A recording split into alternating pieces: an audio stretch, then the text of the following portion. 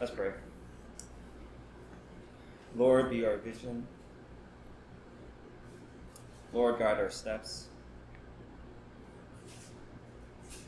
And Lord, speak to our hearts. Only you can show us the path to go. Only you can show us the way of life. Help us to pay attention to your voice and to how you are guiding us. In your name we pray. Amen. Amen. All right, you may be seated. Thank you so much to Jessica for leading us today. A few announcements for today. If you could follow along in your bulletins. Welcome to Perch Church, a hospitable community for spiritual wanderers. Our vision is to love Jesus through our 4 core values, which are biblical, relational, open-minded, and service-oriented. As we plan on launching publicly later this year, we are grateful that you are with us today and kind of exploring with us and journeying with us in this season that we're in as we figure out where exactly it is that God wants us to meet permanently. So we're so grateful to Honeybird for allowing us to meet here. The owner is not here right now, but this will probably be our last Sunday here. And then in 2 weeks, we'll try out different spaces. But we will definitely be back here sometime for the food, because the food here is like pretty awesome. They have one of the best fried chicken sandwiches I've ever had. So you definitely want to come here and check it out sometime on your own. And as we prepare to launch publicly, the 3 things that we all need to do in order to launch well is to connect, engage, and invite. Okay? So connect with each other, just be a community, be the church, okay? Love each other as Christ loved us. Engage with what God is already doing in Glendale and greater Los Angeles area. And we will be leading some of those efforts on our own by partnering with existing charities and nonprofit organizations like Family Promise and Children's Hunger Fund. And invite others along the way who would benefit from a community like ours. Because we really want to be a hospitable community for spiritual wanderers. If you know anyone who kind of fits that spiritual wanderer identity, they might actually feel very comfortable here, and they might find a spiritual home here. And that really means like being part of this community, and this might be that your invitation to them might literally be the only invitation they have to be a part of a community like this. So yeah, keep those 3 things in mind. We are concluding our series of Create today. Last week, I wanted to thank Dia for being able to guest speak for us. I hope all of you were able to benefit from her being here. And her stuff, her message is available on our website. And if you missed anything else from our past Sunday gatherings, please visit our archives page. And next week is a very special week because in lieu of our regular Sunday gathering like this, we are going to the Dodger game. Woohoo! All right, the game starts at 1, I think. Right, Ben? It starts at 1, right? The game? And Ben is the one organizing this for us, so thank you, Ben, for figuring that out. Tickets are limited, though, okay? We had to pre-purchase our tickets in order to get the group discount. And we are asking that you pay at least half of the ticket price. And if you can't even pay that, we will try to help you out as best as we can. But if you want to pay more than that, by all means, feel free to do so. How much are tickets? What? How much are tickets? $20, yeah. So the actual total is $40. That's all, we were able to get the group discount that way. So we're asking that you pay at least $20. And how many tickets do we have left? We have like 8 or 9. 8 or 9? Okay, 8 or 9. Okay, so yeah, if you didn't reserve your spot, please be sure to hit up Ben afterwards. And lastly, you can support or engage in our worship by giving. You could text to give. We don't have an offering box. I don't know how that's going to work with COVID, so. You can text to give that number or give online on our website, or you could even Venmo us at that handle. So last week, or this past week, my family and I were able to take a little break. We were in Texas for the time being, but I wanted to ask you all, how many of you were able to enjoy the Olympics so far? Who's been watching it? All right, I've been really excited for it. What's your favorite sport in the Olympics? Just yell it out. Archery. Really? Archery? Really? Oh, okay. Really? Okay. Did you say dancing?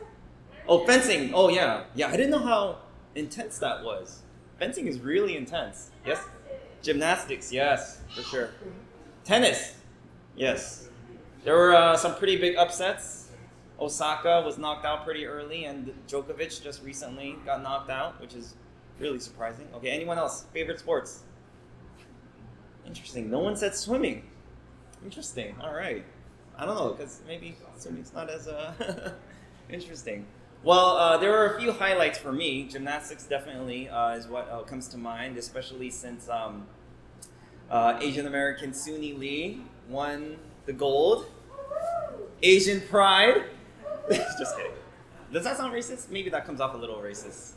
Because if I were white and I said white pride, that would sound totally wrong. But for some reason, when I say Asian pride, it doesn't sound as bad. I don't know why. But I was really excited to see Suni Lee win gold because it also brought some attention to the Hmong community, which is a really small but prominent community in America. And but the big news this past week was Simone Biles on Tuesday announcing that she's not going to continue in the Olympics.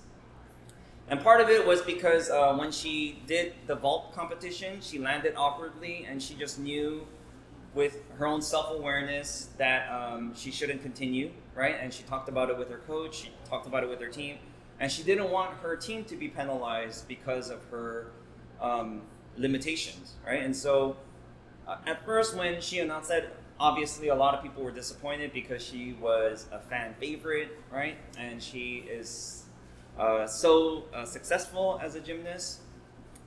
But interestingly, the people who understood her the most were other gymnasts. It was the people who are not athletic at all who were criticizing her. But it was the ones who were former Olympic athletes and professional gymnasts who understood exactly where she was coming from, right? And it took a lot of courage and self-awareness and discipline for her to be able to say no and walk away, right? And by no means is she like quitting, because she is very much involved in her teammates' efforts, right? She's there on the floor encouraging her teammates and giving them tips and advice along the way, right? But it took so much courage for her to be able to be self-aware enough and to be able to say no. And really, in that moment, she realized that this was no longer the path for her to go, which is incredible because she's prepared and practiced and trained for years for this moment, right? And she realized this is no longer the path that I'm supposed to go. And she had to really create her own path, right? Which it was her own decision, right? And even though the world and journalists and critics will tell her one thing, she knew in her heart, she knew in her spirit that was no longer the path to go. Oftentimes in life, it takes so much more courage to walk away from something than to say yes to something. Oftentimes in life, it takes so much more courage to say no than to say yes, right? And so think back in your own life, okay? Just think back for a minute in your own past. When was a really, really difficult, painful time that you had to walk away from something? Okay, actually think about that, okay? When was a time you had to say no to something or actually like walk away from something? And if you can, just spend a minute or two, turn to your neighbor and share that with your neighbor, okay? When was a time you had to say no to something or you had to walk away from something that was really, really painful to do? So I'll give you a couple minutes to do that. That was a good excuse for me to use the restroom. I hope you guys had some good discussions. Best-selling author and serial entrepreneur Seth Godin said this: "The person who fails the most wins. The person who fails the most wins." Now, there's a caveat to that.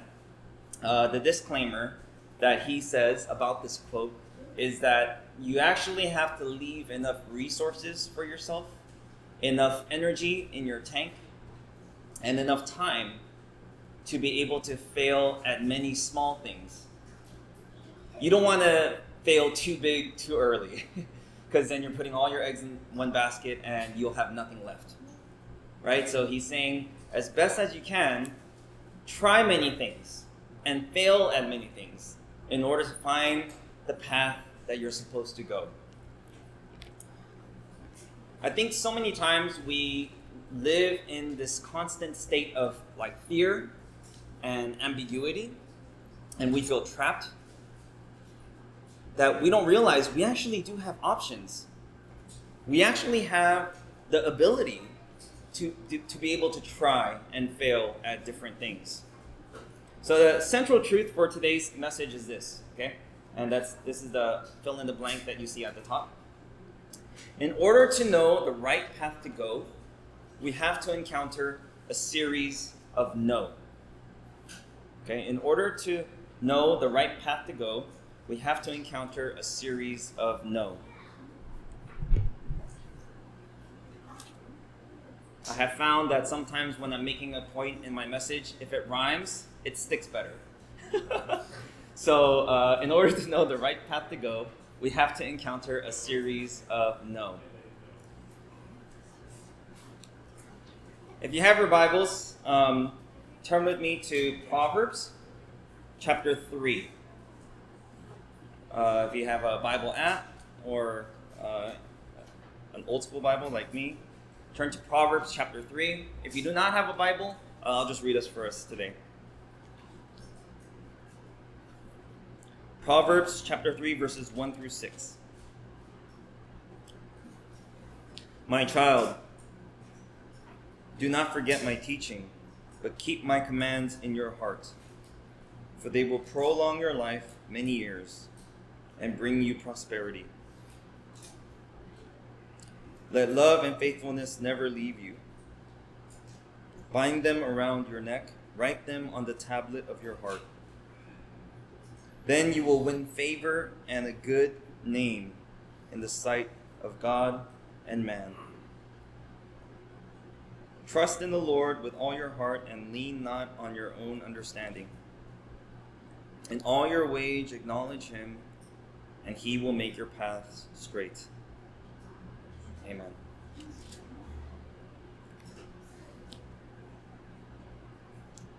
This book is attributed to King Solomon, who was the son of the famous King David, and he has the reputation of being the wisest person in all of Scripture, besides Jesus, of course.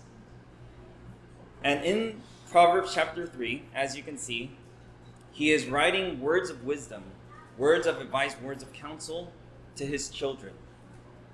If he could leave any words that with his children, even after that he leaves, even after he's dead, he is putting them down in Proverbs chapter 3.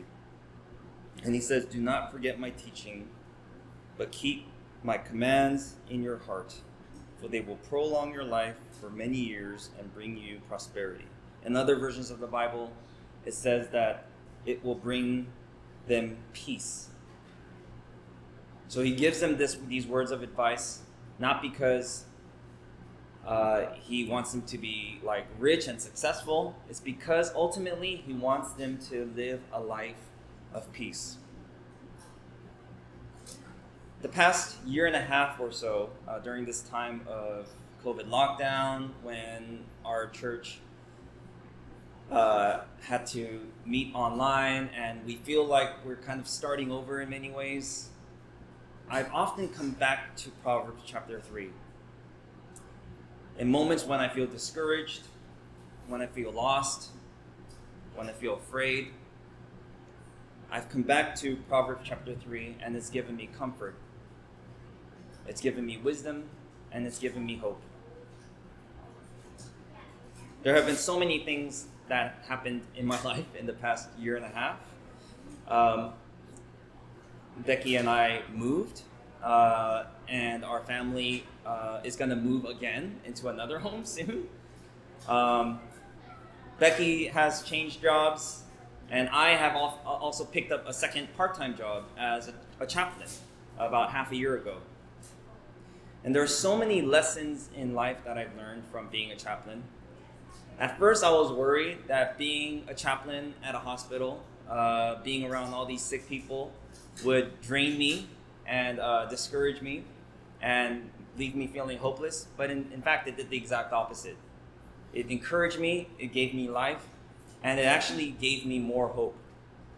Especially when I was meeting with people face to face, with masks on, obviously, when I wasn't able to meet with other people face to face very often.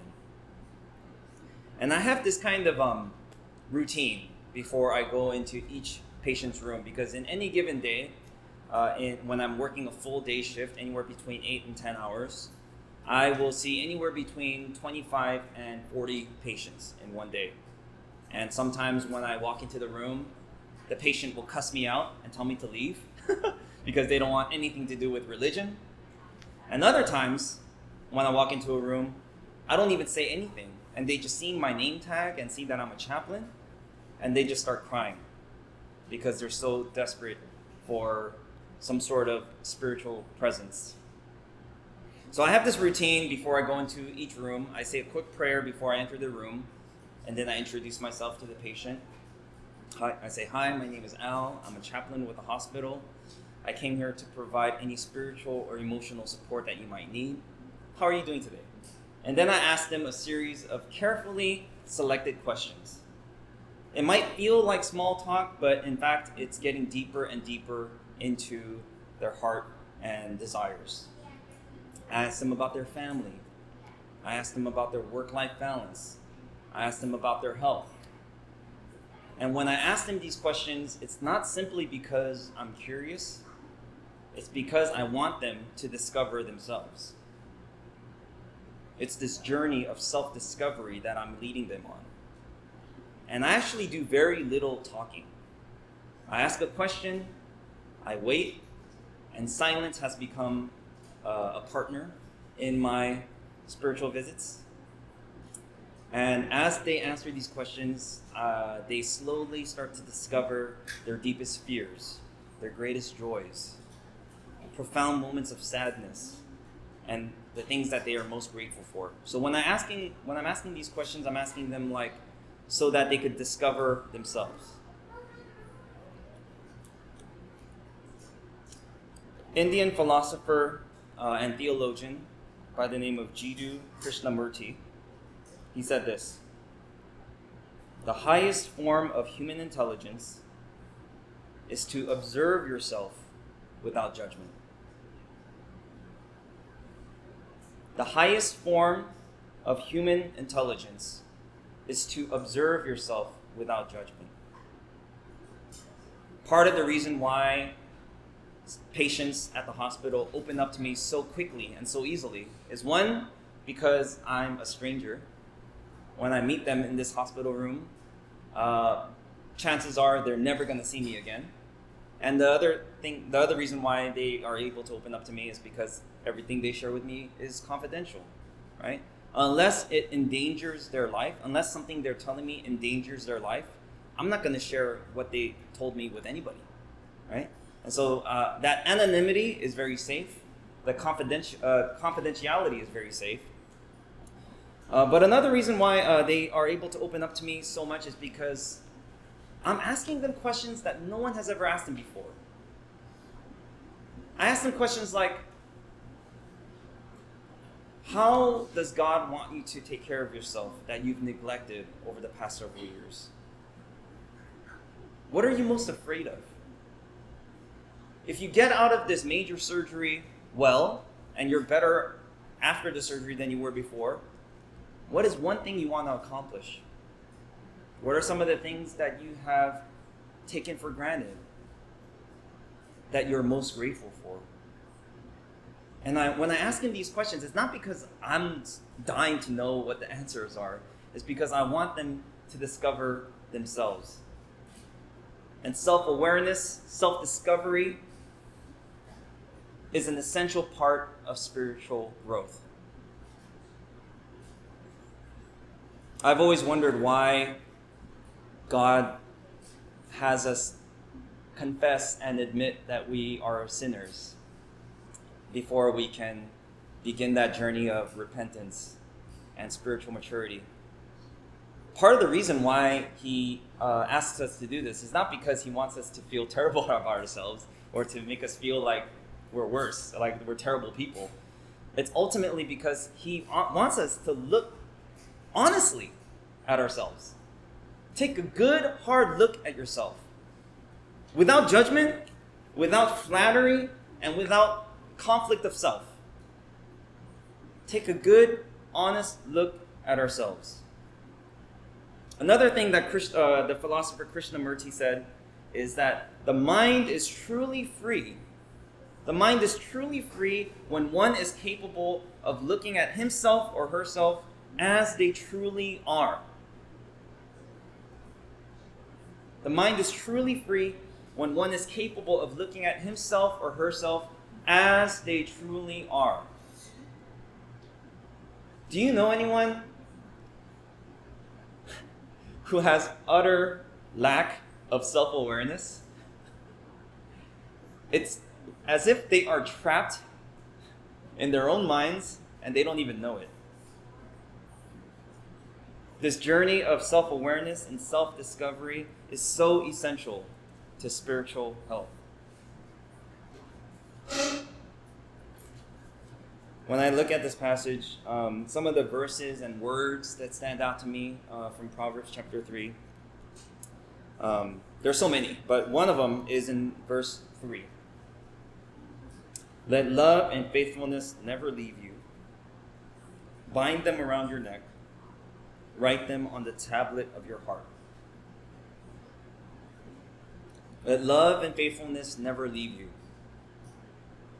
It talks about love and faithfulness in three ways in verse 3. Okay? In the first part, it talks about love and faithfulness as kind of like a companion, like a guide. That love and faithfulness is always with you, beside you, and leading you. And in the second part, it talks about love and faithfulness almost like a necklace. Bind them around your neck. Let it be evident to anyone who sees you.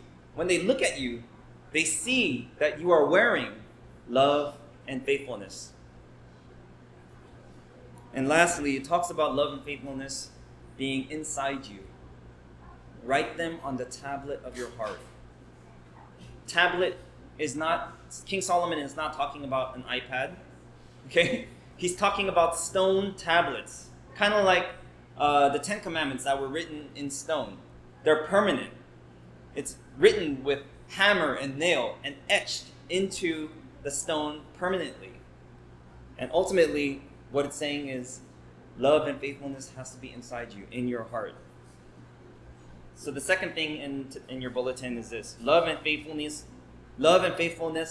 needs to guide you, be around you, and be inside you. Love and faithfulness needs to guide you, be around you, and be inside you. You saw how I made it rhyme again?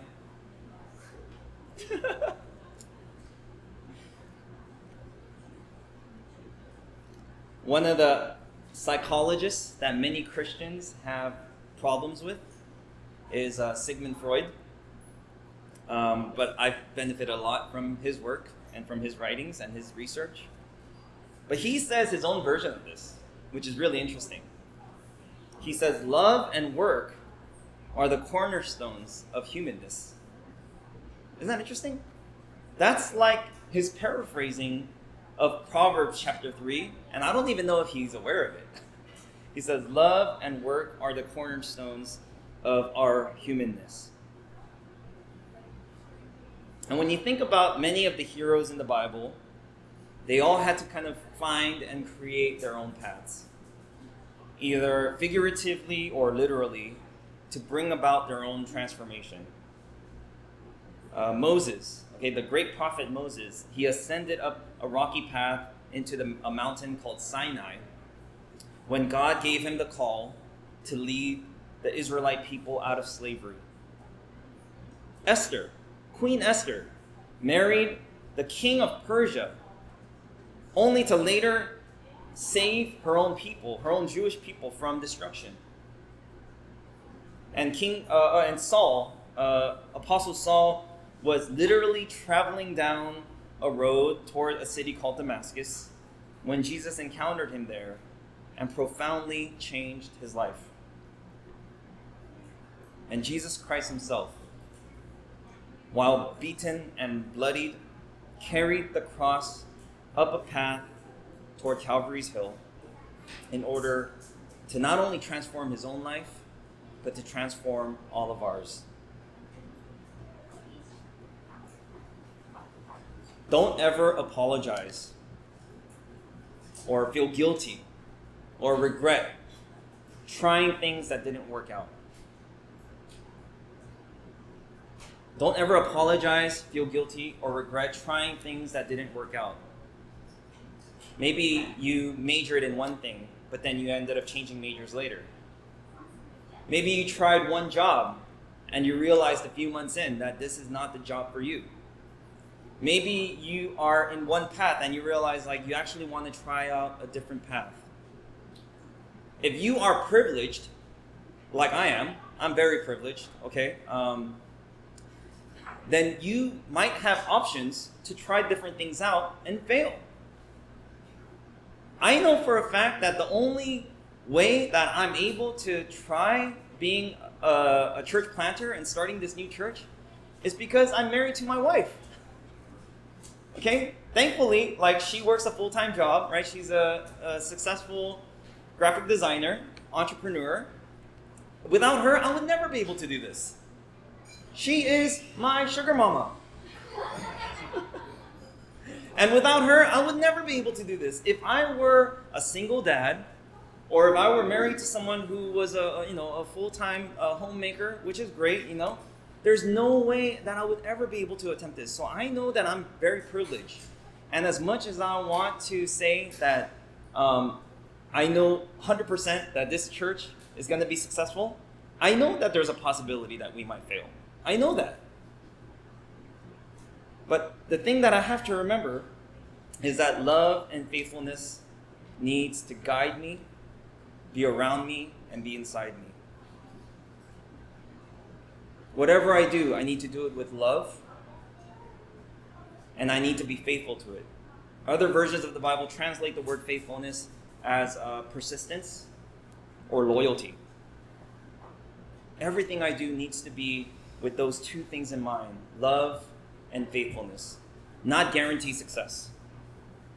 Not guarantee. God doesn't lead us down paths and promises us guaranteed success according to the world standards, right? What he does promise us is peace, a life of peace. This is why it says in verse 4, then you will win favor and good name in the sight of God and man. And this is the last point that I want to make for us. Success in the eyes of man cannot be separated from success in the eyes of God. Success in the eyes of man cannot be separated from success in the eyes of God. The world might tell you what success looks like, that you only have to accomplish a lot of money or get into a position of power. But if God is not pleased with it, you will not be pleased with it. Because we are created in God's image, in God's likeness. And so if you become rich by cheating other people, it will not give you peace. If you get into a position of power by lying and stealing, it will not give you peace. You cannot separate success from man's eyes from success in God's eyes. If God is pleased with you, you will find peace, ultimately. You can see here this little image called The Hero's Journey. And for those of you who are catching up online, I will put this bulletin on our website. The Hero's Journey. This was concocted by an author by the name of Joseph Campbell. And about 40 years ago, which is crazy, in the 70s. Is that 40 years ago? Oh my gosh, that's 50 years ago. Holy crap. Joseph Campbell researched and studied like all these famous stories throughout history, okay? From Greek mythology, okay, to 10,000 Leagues Under the Sea. And he looked at these stories of famous protagonists or heroes, right? And he realized that they all typically go through this cycle, okay? And there's like 12 steps, which is why it's a circle. It's supposed to look like a clock, all right? There's 12 steps, okay? It starts with the hero starting at his home, all right, at the top. That's the first step, which is not written there, okay? But it starts with the journey at his home, and then he receives a call, all right? He receives a call to go on this adventure, to go on this journey. But he has a hard time with the call, so he refuses the call, all right? And that's the third step. And ultimately, he meets someone, maybe a supernatural aid or a mentor or a guide who helps him, all right, or her. And ultimately, through that person's help, they're able to cross the threshold. And they encounter a series of tests and tribulations, and their biggest challenge exists in this darkness, or a literal cave sometimes. And they encounter this big challenge, okay, and ultimately if they overcome this challenge, they get the reward. And after they get the reward, they go on the road back home, but they're transformed. It's kind of like a resurrection, all right? And by the time they get back home, back to the top, okay, where they all started, they are different. They go back home with the magic elixir, which Joseph Campbell calls it, okay? But they go back home transformed. But between each of these stages that a hero has to journey, between each of these stages is an obstacle. Either their own self-doubt, or a literal like obstacle in the way, or maybe an enemy, or maybe there's some sort of betrayal that happens. But between each stage of the hero's journey is an obstacle. And if you look at all the famous stories like throughout history, so many of them follow this model, this formula. Okay, Luke Skywalker, okay, he starts in his home in Tatooine, and he encounters a guide, Yoda, okay, and then he has to like cross the threshold, and his biggest challenge is facing Darth Vader, okay, and literally where he fights Darth Vader is in this dark, empty space, all right. Katniss in Hunger Games go through this journey. Frodo Baggins in Lord of the Rings goes through this journey. So many of them go through this journey. But in between each stage is an obstacle. There's this famous saying that says, obstacles are opportunities in disguise. Obstacles are opportunities in disguise. Some people attribute this quote to spiritual guru Deepak Chopra. Others say it came from Steve Jobs. But the first person who actually said this was President John Adams. Obstacles are opportunities in disguise. So if you are encountering an obstacle, if you are encountering a challenge, chances are you're headed down the right path. Joseph Campbell, in his book where he describes the hero's journey, he says this: the cave you fear to enter holds the treasure you seek. The cave you fear to enter holds the treasure you seek.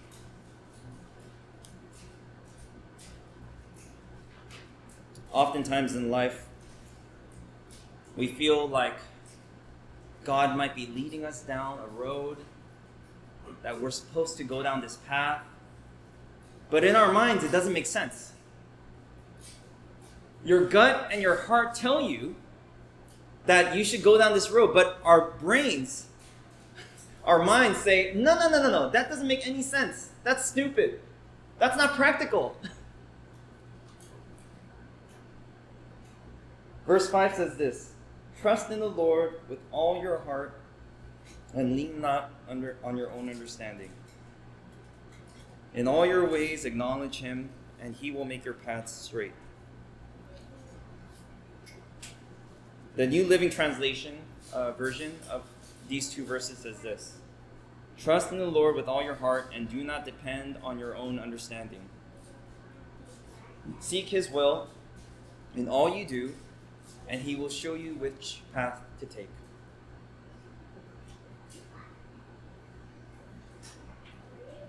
There are so many times in life where our gut tells us this is the way we're supposed to go, but our minds tell us that doesn't make any sense.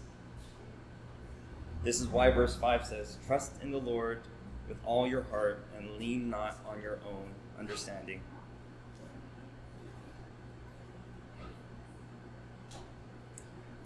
The past 3 years, these two verses have really encouraged me and sustained me.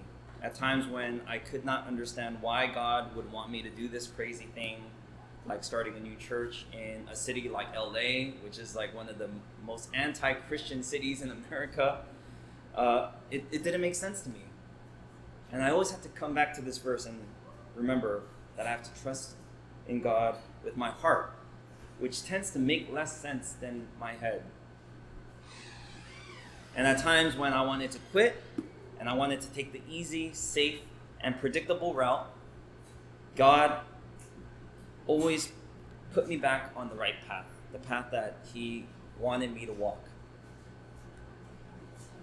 Now, I don't know what the future holds for me. Okay, I don't know exactly what this journey is going to look like, but I know one thing, that I am not alone. For all of you, I don't know the path and journey that you're supposed to walk down, but I do know that God is with you. Let us pray.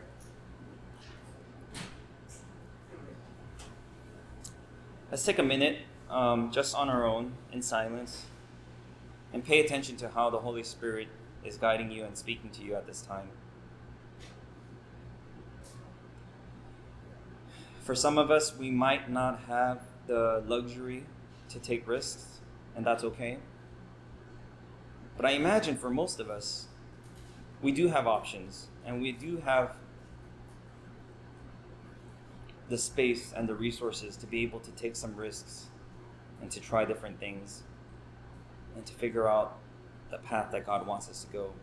The world might tell you one thing, but your path is ultimately between you and God. So let's take a minute right now to pay attention to the Holy Spirit and how she is leading us and how she is guiding you.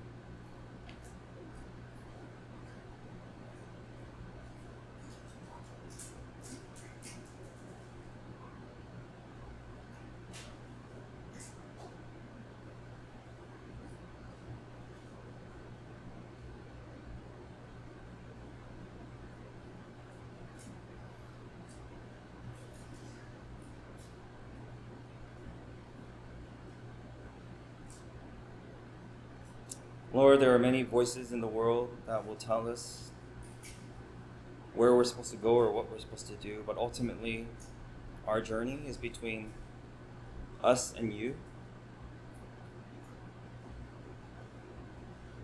May we nurture our relationship with you. May we become more self-aware and constantly be on this journey of self-discovery.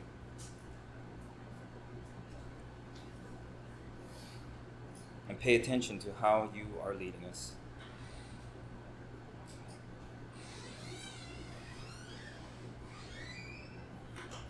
We thank you for giving us all of our blessings, all the resources that we have in our lives, and for many of us who have the space and the capacity to be able to try different things, help us to really pay attention to where you are leading us and go down that path.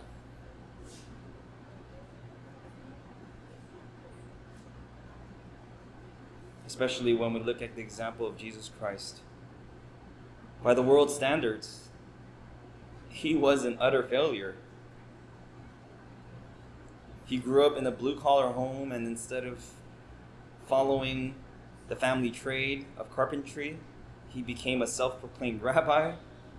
And instead of recruiting the most elite students from the upper echelon of religious schools. He recruited fishermen, narcissists, religious rejects, and social outcasts. But ultimately, he accomplished the journey that you have put him on. The path that you have laid out for us is between us and you. So help us to trust in the ways that you have laid out for us. We thank you, we love you. In the name of the Father, Son, and Holy Spirit we pray. Amen. Amen. All right. Thank you for joining us today. We have this room for about 10 more minutes, so let's go ahead and try to finish up as much pastries and coffee as you can. And next week, we are not here. We are going to be at the Dodger game. So if you come here next week, no one will be here. All right, and be sure to reserve your spot with Ben. All right.